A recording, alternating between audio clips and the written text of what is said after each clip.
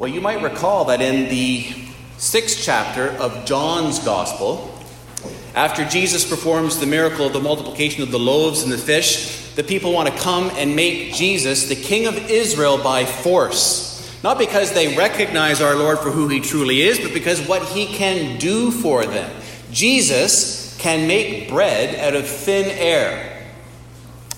That means the nation's disposable income just increased 400% overnight. Because in Jesus' day, 80% of a person's income went to buying food, if you can believe it.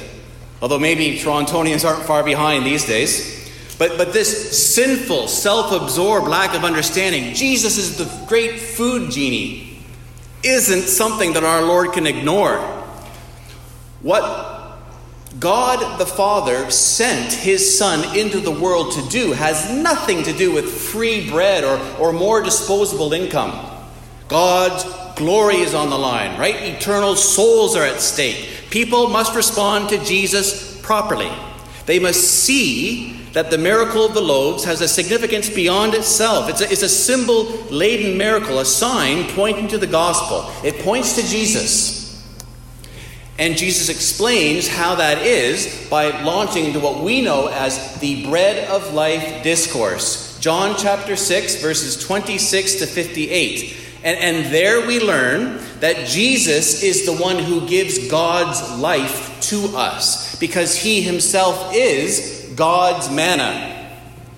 Jesus is the ultimate bread from heaven. In John's gospel, that's the significance of the feeding of the 5,000. If we come to Jesus, and if we eat the bread that he gives us, we will have eternal life. And because Jesus is the true manna from heaven, Jesus can speak of the bread he gives his people as being his own flesh, which he gives for the life of the world.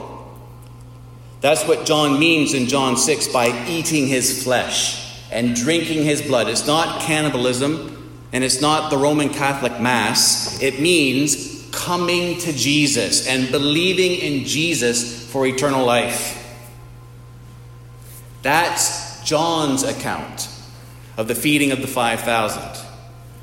But this morning, we're considering Mark's account of that same miracle, plus the account which immediately follows of Jesus walking on the water, both of which have roots buried deep in Old Testament fulfillment. Now, interestingly, and did you know this? The miracle of the loaves and the fish is Jesus' only miracle to appear in all 4 Gospels. In Mark's account, the miracle's emphasis is again centered on Jesus. But in Mark, we find no mention of the bread of life, or anything about Jesus being manna from heaven, or feasting on his flesh and drinking his blood. Apart from the sheer magnitude of the miracle, which shows the glorious power of Jesus, Mark is more interested in presenting to us a Jesus who is the divine shepherd king of his people. In John 6, Jesus himself is God's manna from heaven. In Mark 6, Jesus is the divine shepherd king. These are 2 complementary truths. It could be my imagination, but am I very loud this morning? Maybe you could just turn the volume down a little bit. I'm just hearing a lot of feedback, I guess. For 6 chapters now, Mark's been answering 2 questions. Who is Jesus, and what does discipleship to Jesus look like? How do we serve him? And in answer to that first question, Mark's readers now know that Jesus is the long prophesied Messiah. He is the Christ. He is the Son of God. Jesus is Israel reduced to one person. He is the Lord. He is God incarnate. The one who both gives and receives the Holy Spirit. Jesus is the chosen one who comes to do battle with evil forces, who has angels at his side. He takes to himself the divine prerogative of forgiving human sin. Jesus is the divine bridegroom. He is the Lord of the Sabbath, the Lord of nature who calms the wind and the seas and who raises the dead to life. That's been Mark's portrait of Jesus so far. Friends, if there is a God who made everything, then there are claims made of Jesus in Mark's gospel which show him to be that God. Either that, or John Mark is the most audacious blasphemer to ever put pen to paper. And today, the evangelist reveals two more facets of our Lord's identity. Who is Jesus? He is the divine shepherd king, and he is the divine I am, who reveals his glory. So let's begin in verse 31 of Mark chapter 6. The 12 disciples, they've just returned from going throughout the towns of Israel. They've been preaching repentance. They've been casting out demons with an authority given to them by Jesus. And now they return to a familiar scene. Jesus is being mobbed, right? It's like, again, Beatlemania. Wherever Jesus goes, he's being mobbed by people. Verse 31, then because so many people were coming and going that they did not even have a chance to eat, he said to them, come with me by yourselves to a quiet place and get some rest.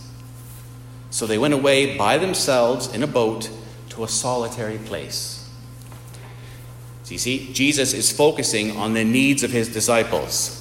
The apostles, they've been serving others. Now they themselves need caring for. So together they withdraw from the western shore of the lake and head off by boat for a solitary place away from the crowds.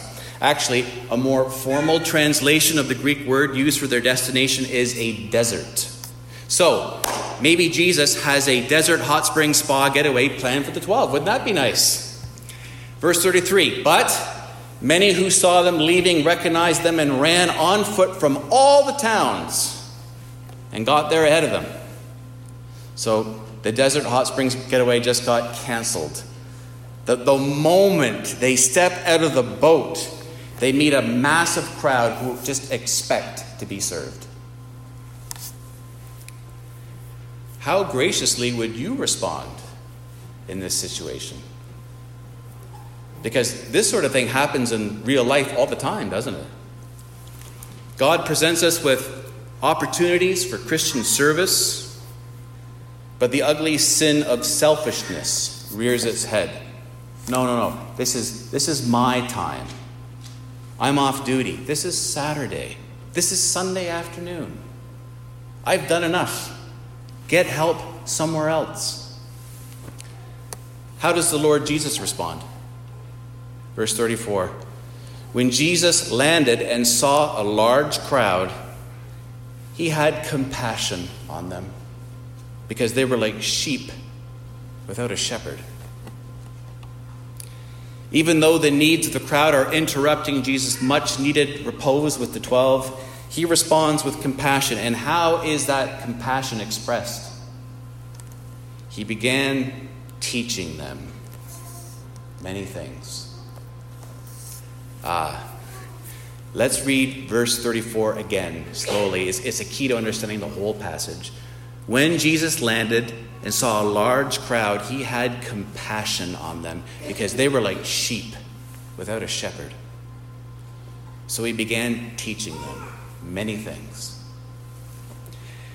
And if we're familiar with our Old Testaments, a light should be switching on in our brains, giving this passage prophetic fulfillment punch.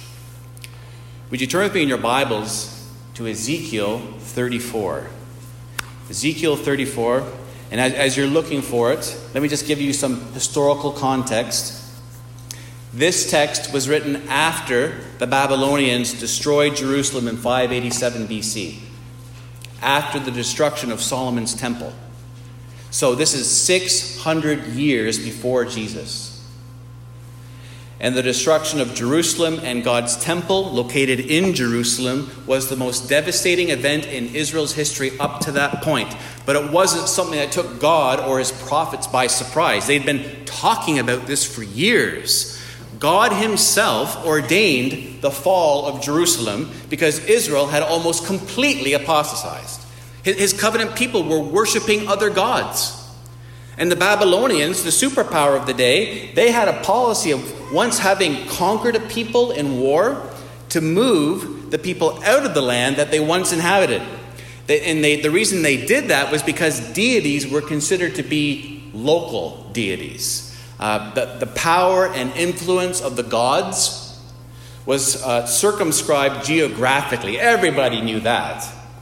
So, by carting people off into exile, it was believed that they could remove the Israelites away from the influence of their God. And the Israelites only had one God, which is really weird. But you could remove them from the influence of that one God, while also culturally discombobulating the Hebrew captives and making them less prone to rebel. And that wasn't the Babylonian policy for Israel alone. They did it with everybody that they conquered. So in Ezekiel 34, we find the prophet, God's prophet, in exile in Babylon. This is 900 miles away from Jerusalem. Jerusalem's just a smoking ruin right now. And the chapter begins with a scathing denunciation, a divine judgment of the shepherds who have been leading Israel. Shepherd was a common metaphor for king, both in the Near Eastern culture and lots of places in the Old Testament. And this divine denunciation occupies the first 10 verses. And God levels 2 charges against the nation's leaders.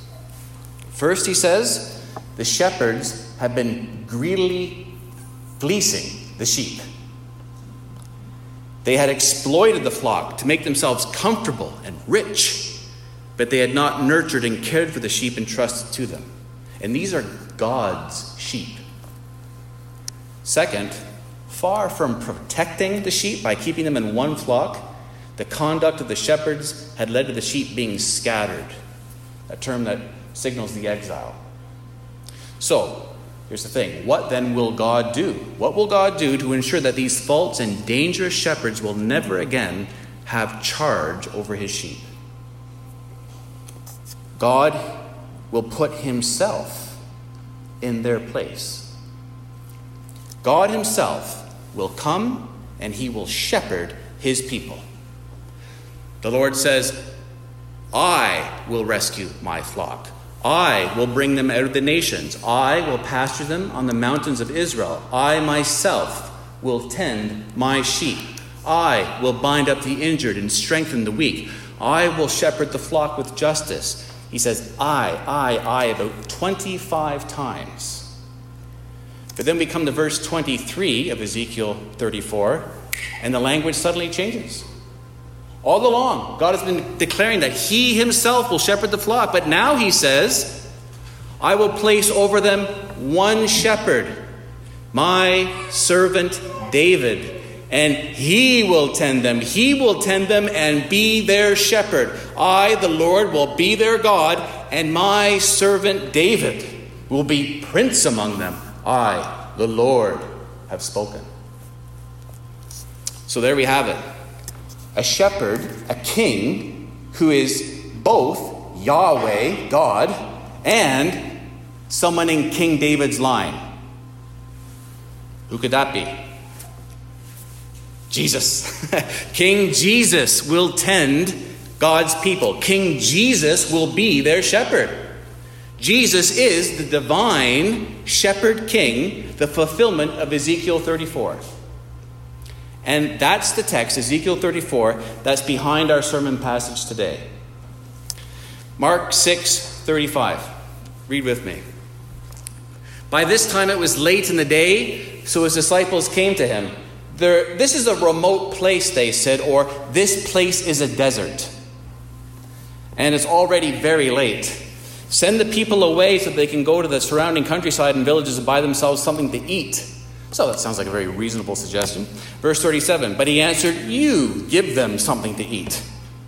What? They said to him, that would take almost a half year's wages, right? Are we going to go and spend that much on bread and give it to them to eat? How many loaves do you have? He asked. Go and see. When they found out, they said 5 and 2 fish.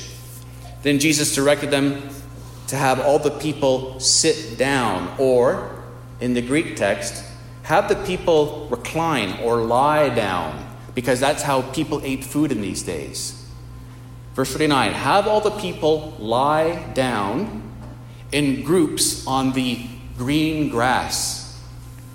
So they lay down in groups of hundreds and 50s. Taking the 5 loaves and the 2 fish, he looked up to heaven, he gave thanks, and broke the loaves. Now, this passage never once directly quotes the Old Testament, but there's all sorts of Old Testament allusions.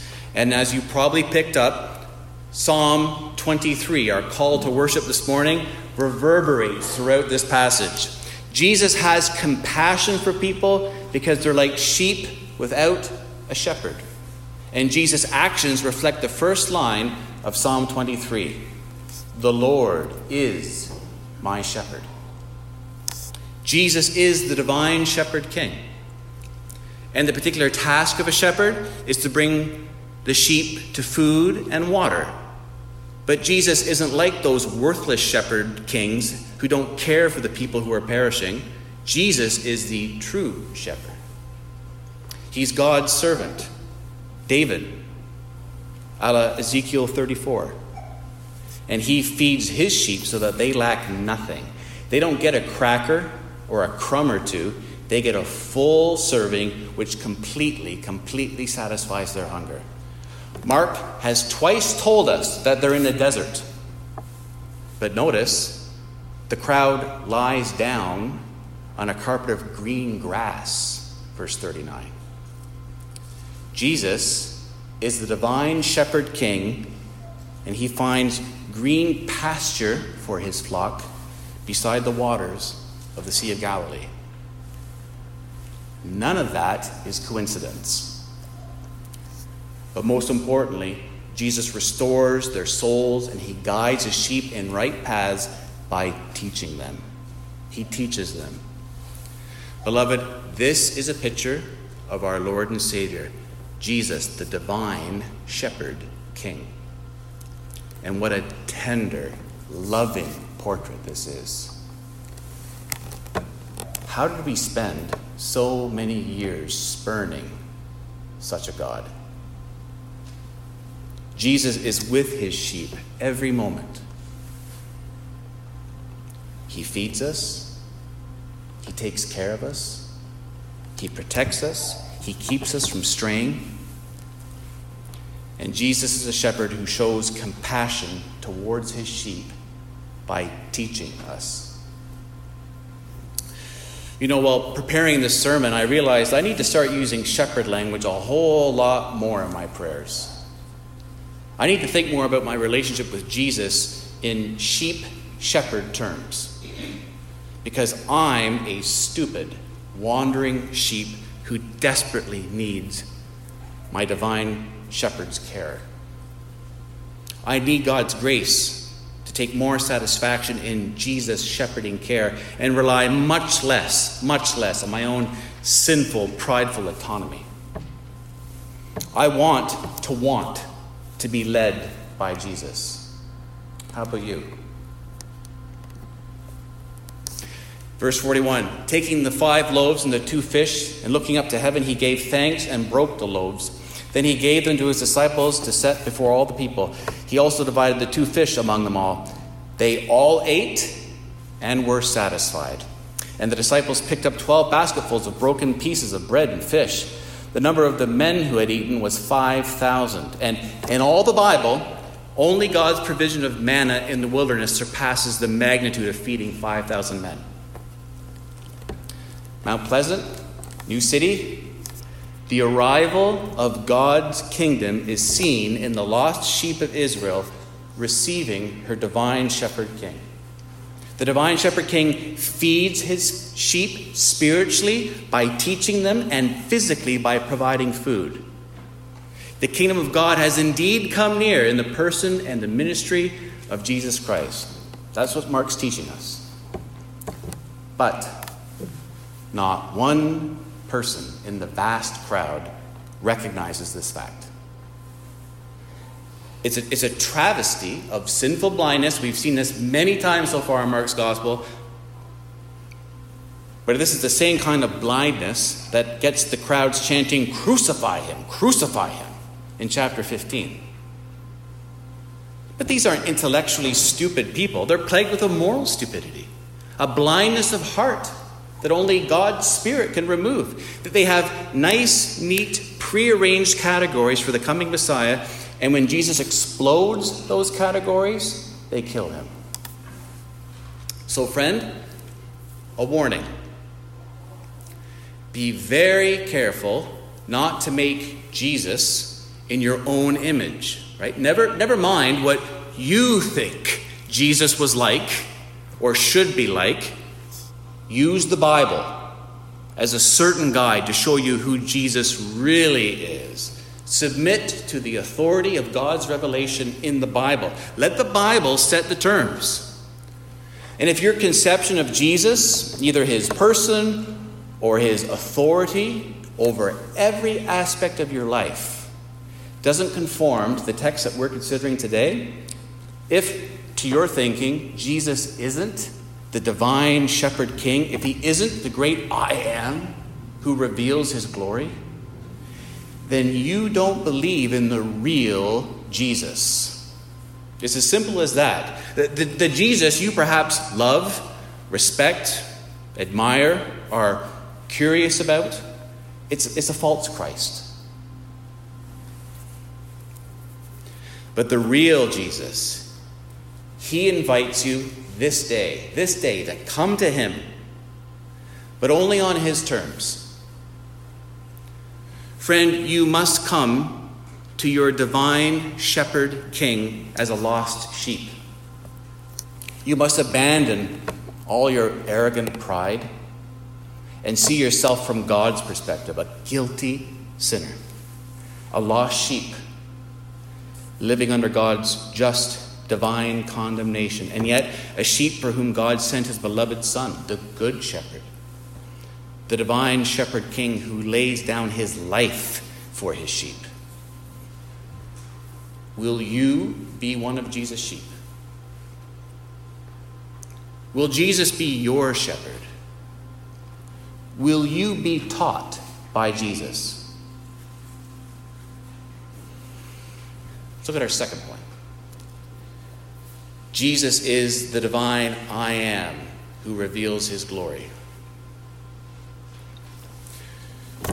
You should probably know about me that when I was younger, I was a Beatles fanatic, and I just have trivia at my fingertips regarding all things John, Paul, George, and Ringo. But in 1969, Beatle Paul McCartney said a wistful and startling thing during an interview.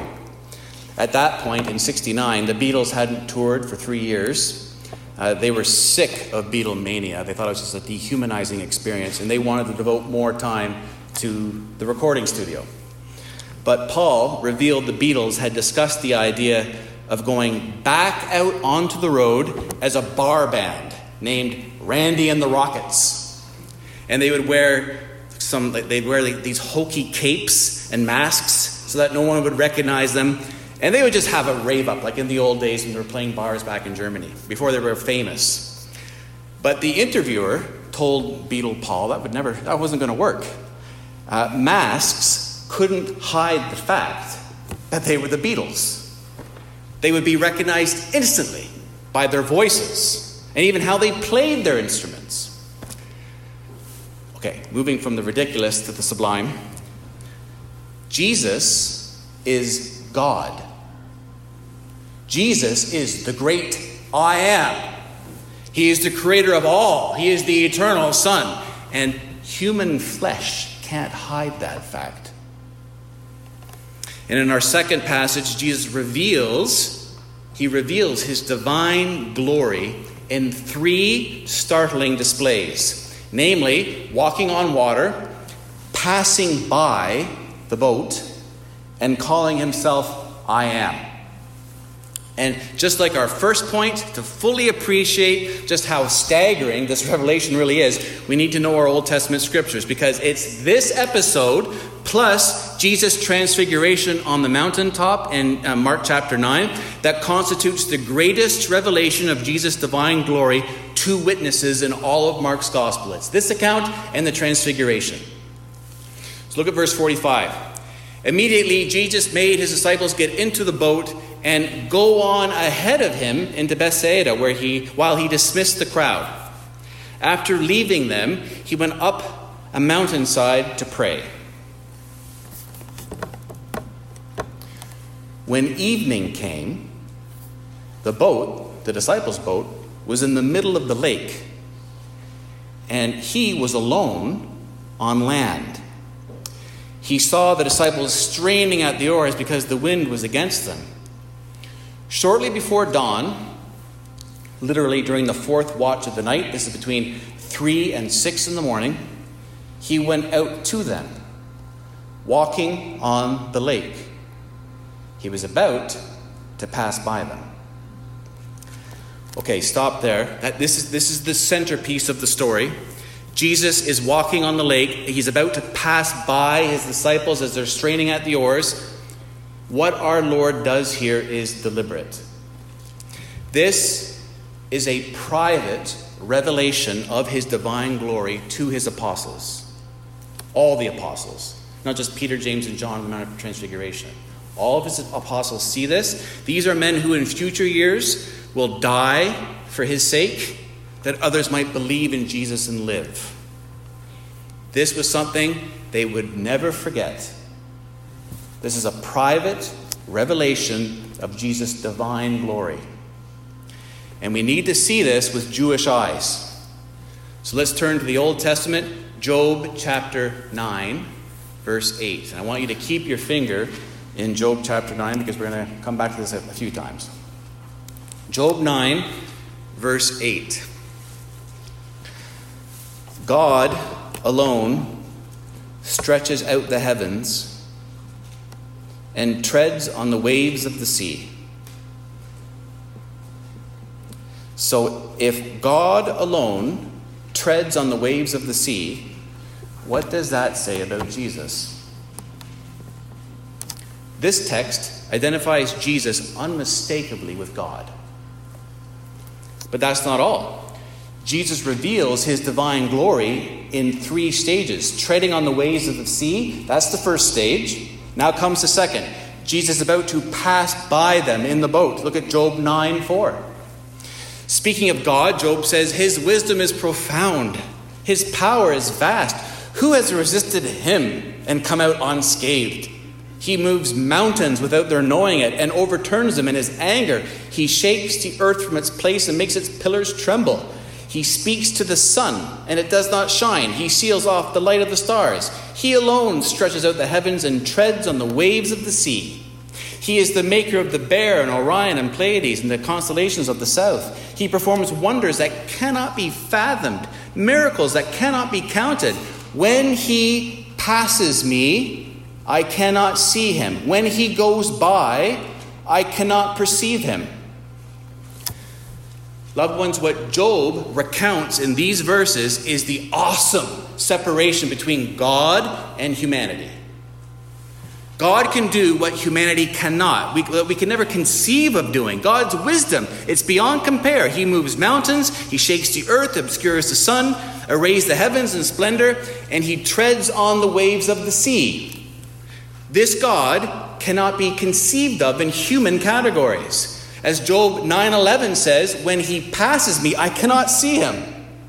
When he goes by, I cannot perceive him. But when Jesus passes by the disciples on the lake, he does something quite different from the revelation of God in the Old Testament. Jesus intends to make the mysterious and enigmatic God of Job visible, as he had not and could not be made visible in generations past, because it would kill any who saw him. Christianity 101, folks. Do you remember what we learned a few weeks back in Ezekiel 33 and 34? Moses asks to see God's glory. And God promises to display to him all of his goodness. But no one, not even Moses, can gaze on God's face and live. So God arranges for Moses to glimpse the trailing edge of the afterglow of the glory of God. And as the Lord God passes by, and it's the same Greek words as used here in Mark 6, as the Lord God passes by the cleft in the rock where Moses is safely hidden, he intones his name. The Lord, Yahweh, Yahweh, or I am who I am. I am who I am. The compassionate and gracious God, slow to anger, abounding in love and faithfulness, maintaining love to thousands, and forgiving wickedness, rebellion, and sin. And now, the God of Israel, majestic and awesome, but unknowable face to face, is passing by believers in Jesus of Nazareth.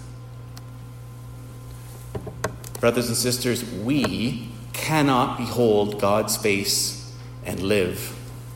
So God became a human being.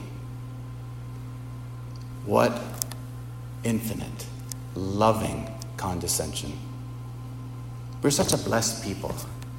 People that sing those Christmas songs this morning, and it's not just a happy cultural holiday tradition, but it's actually in history. God became a man to go to a cross, to die for us. That cosmic anarchists like us should be the beneficiaries of this kind of love, because that's what it is. When the God who is unknowable face to face becomes a human being, he becomes our shepherd king and dies for his sheep that we might be his sheep. That is love beyond compare. Rest in that love, Christian. Rejoice in that love. How can this knowledge of God's love not put everything in our life into a different perspective?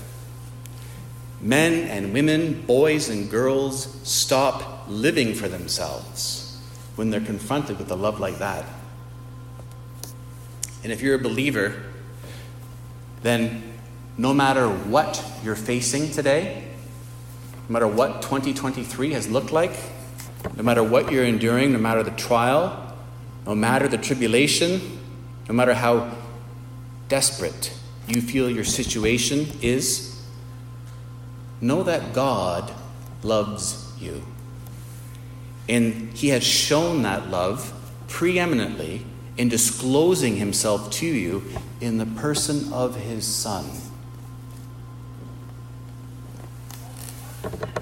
And to those here this morning who are not trusting in Jesus, if you're not a Christian, understand that Jesus isn't revealing his divine glory in Mark 6 so that he can have his ego stroked. Jesus isn't thinking, look at me, I'm so great, I can walk on water.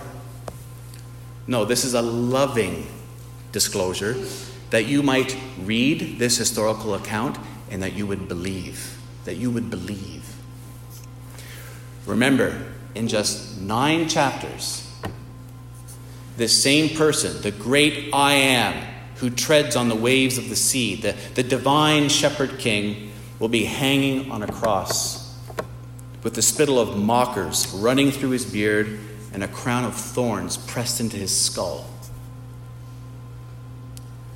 Verse 49, when they saw him walking on the lake, they thought he was a ghost. They cried out because they all saw him and were terrified. Immediately he spoke to them and said, take courage, it is I. Or in the Greek, I am. Don't be afraid.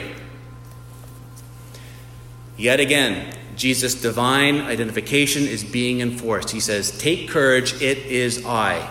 Which is identical. It's identical to God's self-disclosure to Moses in Exodus chapter 3, verse 11. I want you to turn here as well, please. Exodus chapter 3. We're going back to the Old Testament again and again. This text is rooted in the Old Testament scripture. Exodus 3:11. But Moses said to God, who am I that I should go to Pharaoh and bring the Israelites out of Egypt? And God said, I will be with you. And this is what will be the sign to you, that it is I who have sent you. When you have brought the people out of Egypt, you will worship God on this mountain.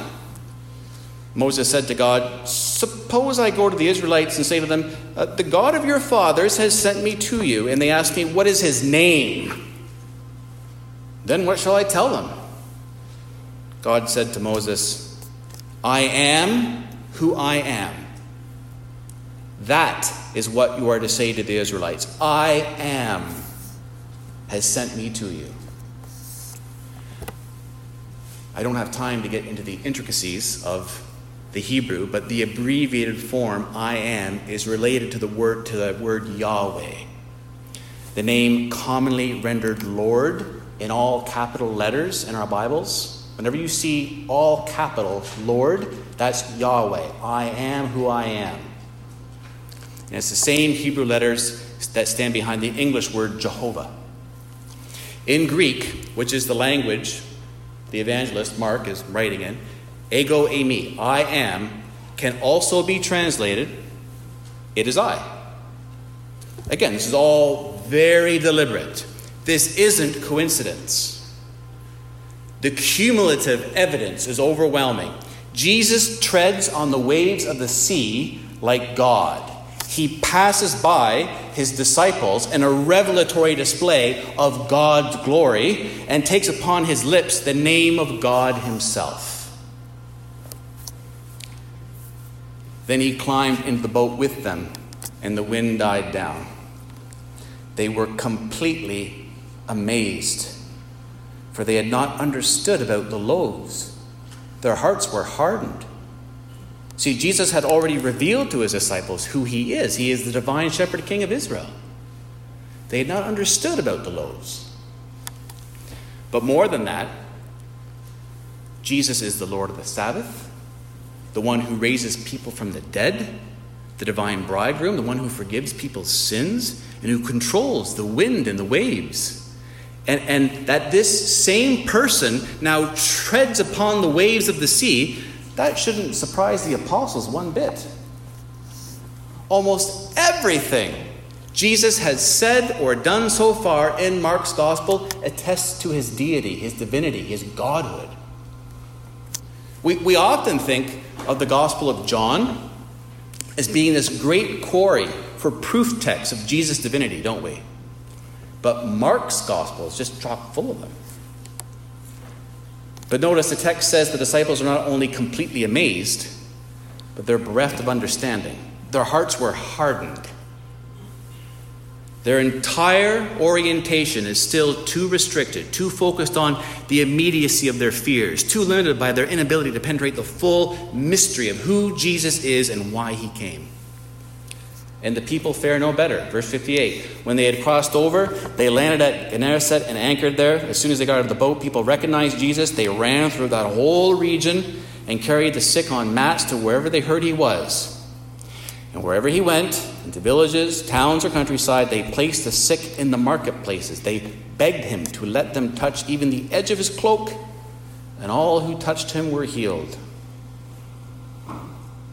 Are they preparing for the coming kingdom? Are they preparing for the Messiah? Do they recognize who Jesus really is? No. Again, he is a genie. He heals. I'll close with this. The compassion of Jesus has fed, satisfied, and healed the crowds, but the physical blessings of Jesus are not an end in themselves. They're a fork in the road. One branch leads to Jesus' final saving purposes. The other to a false understanding of Jesus simply as a wonder worker. Every culture has them. He's just a miracle worker, someone who can make bread out of thin air, walk on water, and heal people. Who is Jesus? Who is Jesus? Now you know. Jesus is the great I am. The long prophesied divine shepherd king who gives his life for his sheep. How now will you respond to this divine self-disclosure? Amen. Let's pray. Make this book live to us, O Lord. Show us yourself within your word. Show us ourselves and show us our Savior. Make this book live to us for Jesus' sake. Amen.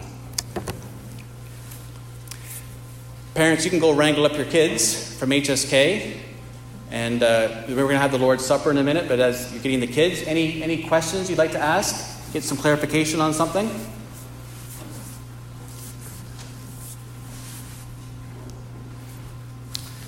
But our brother Nick can come and he's going to lead us. Oh, no, sorry.